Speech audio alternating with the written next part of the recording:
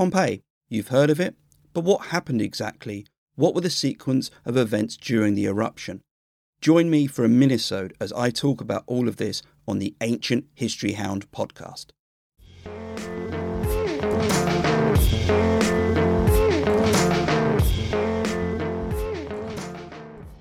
Hi, and thanks for joining me. My name's Neil, and in this minisode, I'm going to talk about the eruption of Vesuvius and how it affected both Pompeii and those in the city at the time.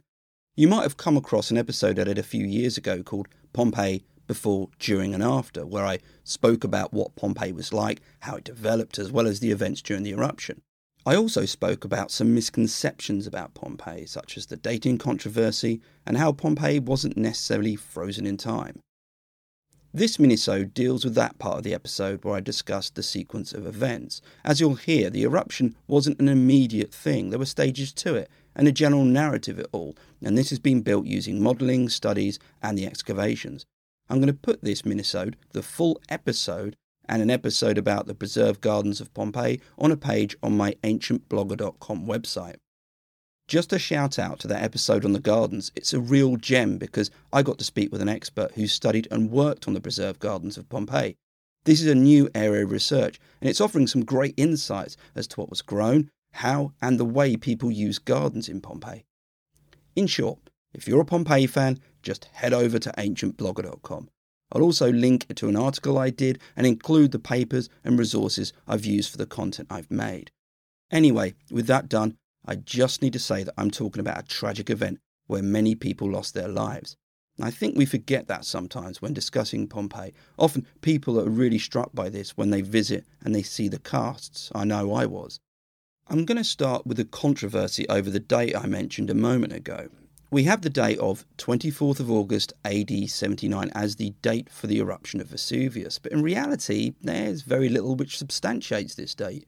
In fact, there are a few arguments which dispute this. For example, take the crops and wine which was found in storage jars there. Neither would have been present that early in the year. There was an argument also about wind directions, with the debris and ash being blown in a direction which was consistent with wind directions later that year. More recently, there was a scribble in charcoal found on a wall which gave a date which corresponds to mid-October. The obvious counter to this is that this might have been from the previous year. However, this was made in charcoal and on a wall which was being decorated, so it's possible, but also unlikely. The actual evidence supporting the date is tenuous at best. Pliny the Younger famously wrote an account of his experience of the eruption and gave the date of the 24th, but he also didn't. You see, we don't have the original letter, we have copies of copies, and some don't give a date at all. But even if we had the original, and this was written down, well, it was done so decades after the event. Pliny's letter is a later account, and there are even other writers, such as Cassius Dio, who wrote that the eruption occurred later in the year.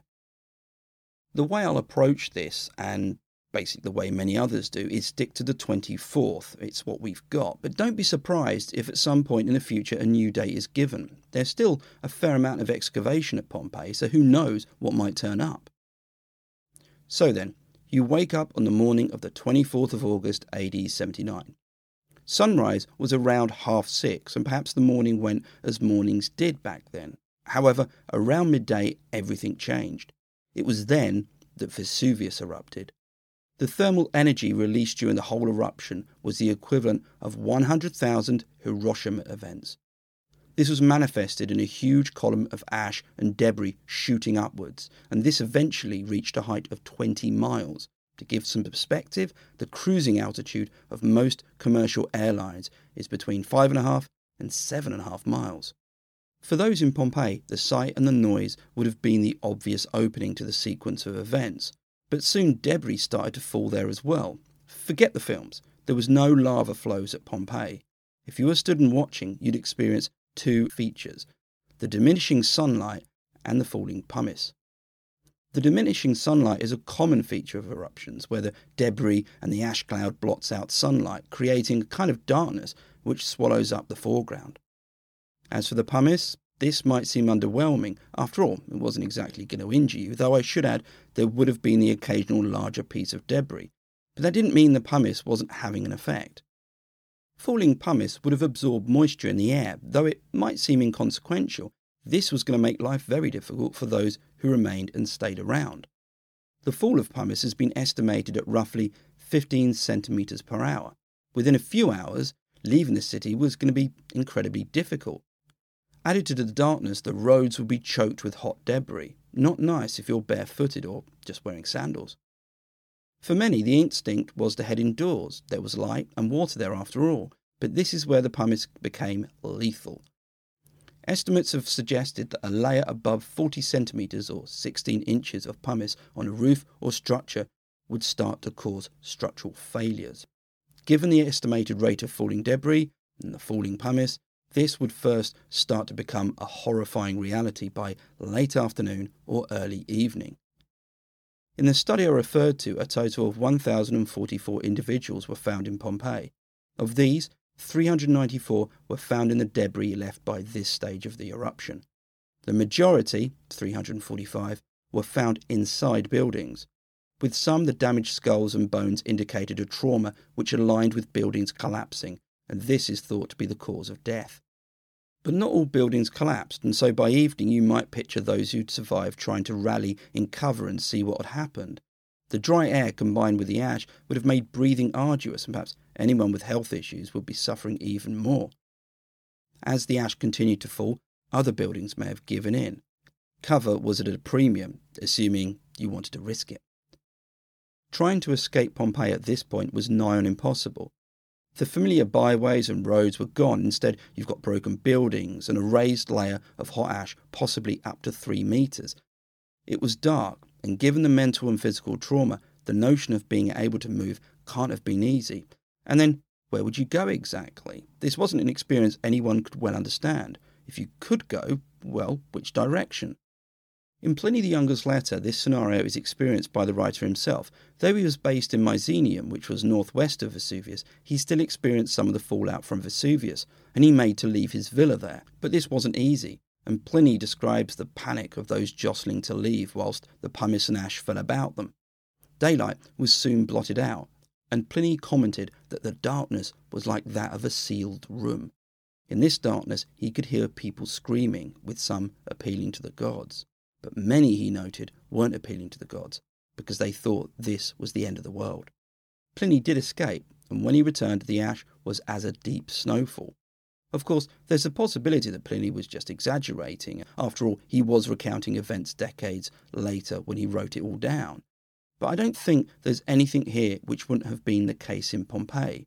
The darkness, the panic, and the horror of it all. For those left, the best and only option would be to stay and try and make it to the morning when hopefully it would all be over, and it would be, but not in a way anyone in Pompeii could have wished for. Back at Vesuvius, the first stage of the eruption was coming to an end, though this was far from good news. Around midnight, the column which had been continually firing up started to weaken and collapsed upon itself. All of that hot debris and gas which had been heading skywards now fell back to the earth and rolled down from the volcano. This type of feature is known as a PDC, a pyroclastic density current, or a pyroclastic flow. The nature of these depends on the volcano in question. These act as superheated avalanches of gas and debris and rock, travelling at several hundred miles an hour. One fell upon nearby Herculaneum in the early hours of the morning. Herculaneum had been spared the pumice fall, but those waiting by the shore to be rescued were killed in fractions of a second by a PDC estimated at 500 degrees Celsius. The PDCs which reached Pompeii were a mixed bunch. The first 3 didn't deal a great deal of damage to the town. In the full podcast, I commented that they didn't make it as far as Pompeii. However, recent studies have indicated there may have been a small incursion into the city by one of them, though this study also noted that it didn't cause much in the way of damage and most likely didn't result in any deaths. The best said about these earlier PDCs was that they were jabs, and what came next, the 4th PDC, was the knockout blow. This arrived sometime around dawn, and though it wasn't a quick PDC, by PDC standards, the heat it carried was enough to cause mass fatalities. Estimates vary as the heat may have been experienced at different levels depending on where you were, but it was around 200 degrees Celsius, possibly as high as 300 degrees Celsius. Full exposure to this would have meant a swift end. but it may not have killed everyone, and that's because some individuals have been found several centimetres above the thin layer of debris it left. In fact, layers of debris are vital in forming the sequence of events, so I'll briefly go over them. The various materials which fell on Pompeii resulted in distinct layers, and as one was laid above another, this gave us a sequence of events. Those 394 individuals found in the layer of pumice, around 3 metres deep, were the first to be claimed by the disaster. The PDCs then hit Pompeii, and each left its own layer. The fourth PDC, as mentioned, is associated with most of the victims of Pompeii, around 650, but again, it's argued that a few were found a bit above the layer and that they may have survived until the following PDCs. In any case, the 650 victims of that fourth PDC, or perhaps a few of them later on, give us much more insight because of where they were found. The majority, 498, were grouped together, which suggests that the survivors rallied around in an attempt to stay alive. Perhaps they knew each other or were sharing resources such as water or food. The split is roughly 50-50 between those found in the open and those in the buildings. This has been used to suggest that some were making a break for it. The timescale of the PDCs is debated, with some estimates suggesting that the fourth PDC arrived at dawn, but another has pointed to a fourth PDC occurring later. Doubtless you've seen the casts of the remains, often sad and very poignant. Some exhibit a curious pose with outstretched arms, and some with their legs out as if they were sat up. Speculation about why this was ranged from a last act of defence against looters to covering the face because of choking. Perhaps the latter is more plausible, but this pose isn't unique, and it's been argued in many instances that it's what's known as the pugilistic pose. Again, I go into this more in the full episode, but when a body is exposed to very high heat for a short time, tendons in the arms and legs can shorten, and so the body of the victim forms into a distinct pose. The reason it's called the pugilistic pose is because the arms are often found held out in front like a boxer. By the end of the eruption, Pompeii had been buried in roughly 6 metres of material. And the idea that people forgot about what happened and that it was only in recent times that Pompeii was rediscovered misses the point. It was known and understood by the Romans as a disaster. After all, we've got Pliny's account, and the emperor of the day, Titus, created a board of ex-consuls to deal with the aftermath.